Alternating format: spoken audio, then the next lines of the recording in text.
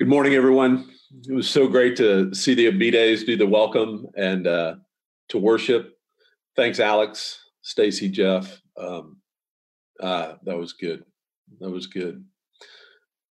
Our text this week has a line where it says, "The following night, the Lord stood near Paul and said, 'Have courage, for just as you have testified about me in Jerusalem, so you must also testify in Rome.'" To which Paul might rightly have replied, "Really? I have to go through that again? Did you see how all this is working out?" And who would blame him? If Paul were to base the effectiveness of his witness, his testimony in Jerusalem on the immediate and visible results, then to hell with it. Take all the places we've seen him go during our study this summer. We've walked with Paul on his missionary journeys. And friends, it's hit or miss at best. And while we do take comfort and solace in the places where the word was received, so many places it just causes dissent and disruption, and nobody believes with that. If we were to justify Paul's ministry at the time that it's happening based on visible results, I don't think we'd be talking about him today. I think we'd have to find someone else to be our poster child for what faithful witness looks like. But we understand it's not about visible results. It's not about the immediate gratification, right? Well, let's take a look at our text and see what we can find. I'm going to pray, and then I'm going to invite you to read the text out loud where you are as it comes up on the screen. God, thank you for gathering us. Indeed, you have gathered us this morning across great distance and across neighborhoods. You've brought us together. And God, we ask that you now work by your Holy Spirit in us, through us, among us, for your glory, for the healing of our country, of our people, and that your kingdom would come and your will would be done here where we are in this time right now, as it is in heaven. Give us ears to hear, Lord, eyes to see, minds to discern, and hearts to love and obey. We ask in Jesus' name. Amen.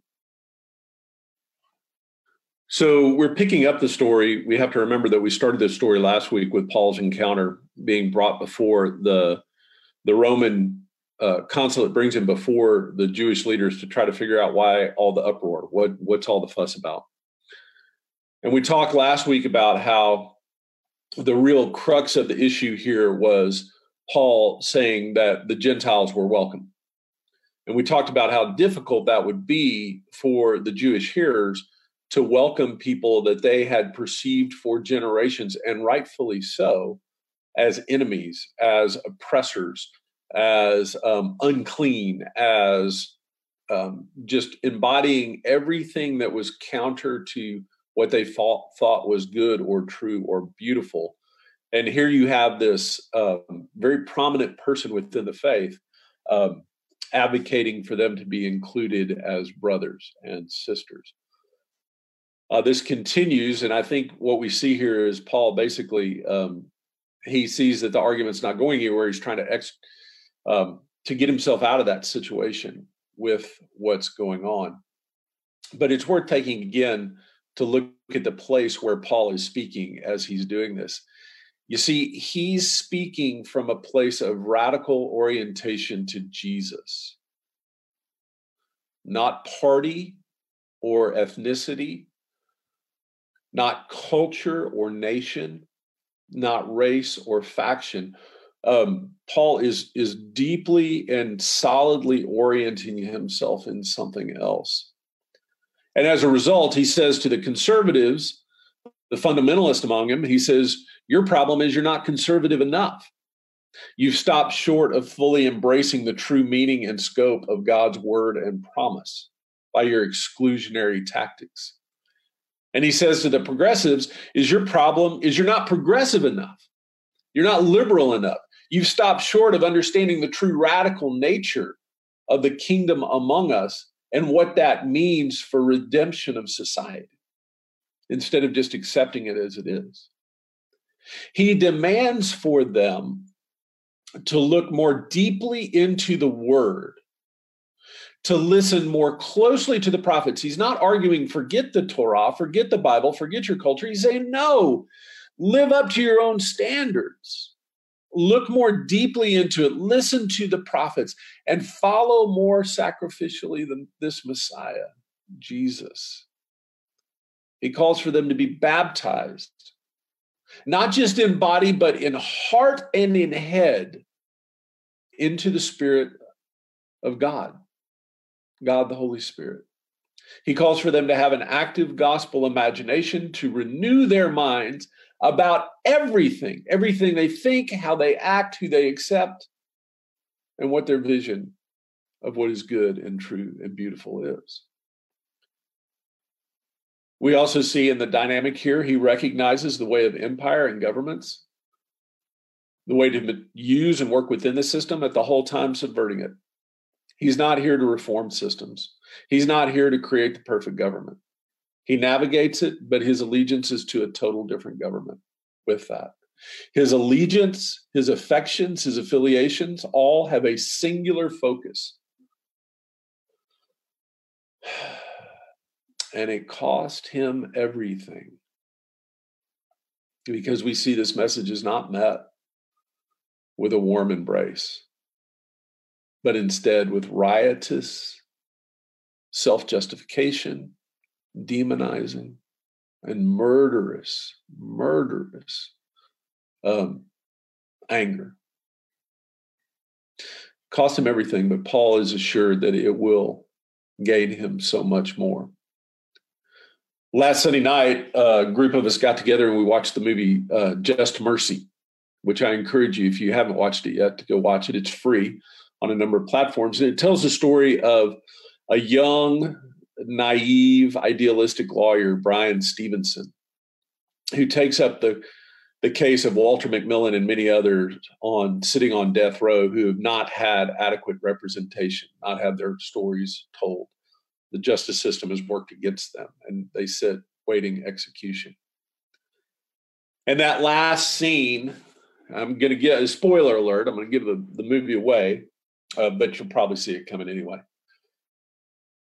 is when Bryan Stevenson goes in and he argues with the judge for the release of Walter McMillian, his client. Now, it's interesting. Why does this appeal to us so much emotionally? Why does it make good cinema, but also a great story? Well, it's because of what Bryan argues for his client. You see, he doesn't argue that McMillian be released because what he's accused of really wasn't that bad. You know, you ought to let him go because this crime, it's really not that bad. No, he doesn't do that. He doesn't argue that McMillian be released because the laws have changed. Like, well, that was the law then, this is the law. No, he doesn't do that. He doesn't argue that McMillian be released because he's, you know what? He's pretty much a good guy. Like, we ought to look at this guy. He's a good guy. He doesn't need to be on death row. No, he doesn't argue that he ought to be released because he's a good guy. And he sure doesn't do the argument like, well, who are you to judge? Like, we should just let everybody do what they want. Don't cast the first stone. Don't judge unless you be judged. No, he doesn't argue any of that. He argues, he says, no, uphold the law.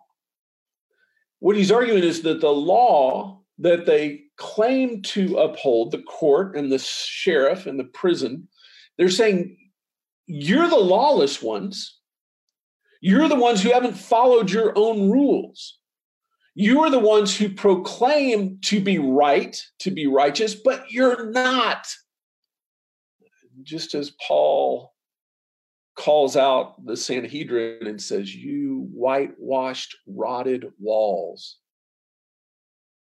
Brian Stevenson in the movie basically says the same thing. He says, you claim to be for justice, yet this man who is not guilty, according to your laws, sits here condemned.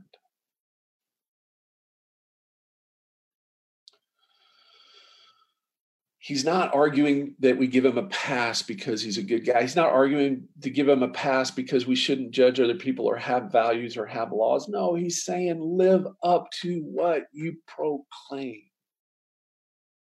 And that's why we get so emotionally involved, because all of us want that. We want that justice to be done. Well, Paul is doing the same thing here. What he demands is not new justice or special justice, but equal justice, true justice. Paul is doing the same thing for the Gentiles that Brian Stevenson did for Walter McMillan, and Paul is doing it for us. The problem is, as we do this, it uncovers and exposes what is really going on. It uncovers and exposes the deep prejudices we have, the depth of our greed, of our need to control. It uncovers the magnitude of the oppression that we perpetuate through our systems, even unknowingly. It exposes our sin, not just sin in others, but sin in us. You see, bearing witness is a call that often costs us. It costs us in our outward relationship, but it also costs us in the deep work that we have to do in ourselves. And it's costing many of us personally as we engage with coming to see the need for justice to be done for our brothers and sisters of color, to see the systems of oppression and injustice brought down, to live up to our ideals, to live up to what we say we are as a country, as a church, as a people with that. It's costing us that. And so I want to ask us, I want to just, as we kind of wrap up here, what is sustaining you? What is sustaining us during this time? Because this can be an overwhelming time. I'm trusting that everybody listening to this, everybody engaged in this, is doing the work, that you're bearing witness faithfully, that you're laying down prejudices and preconceived ideas and habit patterns and ways of thinking, and that you're listening and that you are open to the change of the Holy Spirit. But that can be demanding work, emotionally, physically, relationally. And so I want to ask, what's sustaining you during this time? When I calm down enough to listen, when I hear what the Lord is saying, what am I hearing? What are you hearing here? Consider the places where you find comfort. Are they healthy? Or are they bringing you delight? Or are they just reinforcing the status quo? Where are you finding comfort and encouragement?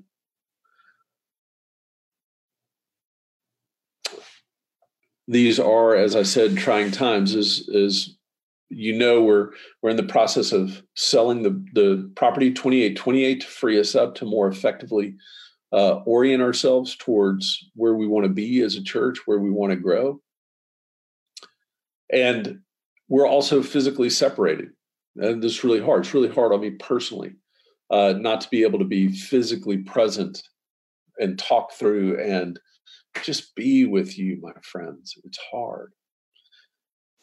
But I did hear a message the other day that brought me up short, something I wrote about in a letter to the church this past week. And the message was this. It says, please stop saying these are dark times. No, it's been dark for so long. The light is breaking in. As you are listening for those sources of encouragement, those voices of encouragement, be assured the light is breaking in. That the kingdom of God is not caught off guard by this. God is not wringing God's hands in heaven. Oh my gosh, I didn't see that coming. God is in this and working through this. And so I want to encourage you to lean in. I want to encourage you to lean in by continuing to participate on Sunday mornings here, and also in the study that we have coming up on race, class, and the kingdom of God. It kicks off this week. Information will be coming out soon on that. I just had a chance to spend an hour with one of the main designers of that curriculum, David Bailey, yesterday. It was a great opportunity to further get to hear about that. I think it's going to be a fantastic way of practically funneling our energy towards being a more reconciling community with that. So lean in, participate here. Also, we got to have your giving. I mean, look, we run a super lean staff. There's no part-time, or there's no full-timers at Grace. Y'all know that. There's 3 of us part-time on here who are helping do this, as well as the volunteers who take nothing. But we still have to take care of the building, even though we've shut it down as much as possible until we sell it. We have that responsibility. But that's an investment in the future, because hopefully that will realize resources for us to move to the next step. So please consider continuing to financially give. And then I want to ask you also to continue to connect with each other in meaningful ways. If you can't be together physically, text, call, email, write, reach out. I know I need it. So don't isolate yourself. Continue to connect in the ways that are available. Friends, we need this time to allow us to draw closer to each other and to the kingdom of God. As we fix our eyes on Jesus, as we commit ourselves more faithfully, more fully to his message, it is going to cost us. But we need to remember that there is no cost. God will never be in our debt. God will never be in our debt. There is no cost that we will suffer that God himself will not reward. So we see this now as we take this time for reflection and for offering and for communion. I hope you have your elements together. When talking about cost, I think there's probably no greater demonstration of that when Jesus gathered with his disciples on that last night. He didn't give them platitudes. He didn't give them a slogan. He gave them himself. He gave them something to do. He said, "This is my body broken." You want to remember Jesus, remember the broken body, remember the sacrifice of this witness, remember what it cost Jesus to reconcile us, so that as we do the work of reconciliation, we know that we're not doing it alone and we're not doing it first. So take the broken body and then take the cup, his blood poured out, making a way for us to be fully reconciled, and take and eat and drink.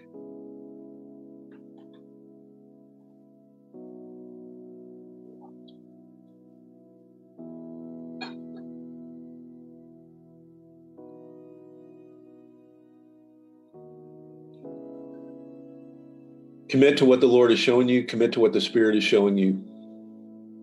Bear witness faithfully. Do the work and be encouraged. In the name of Jesus Christ, amen.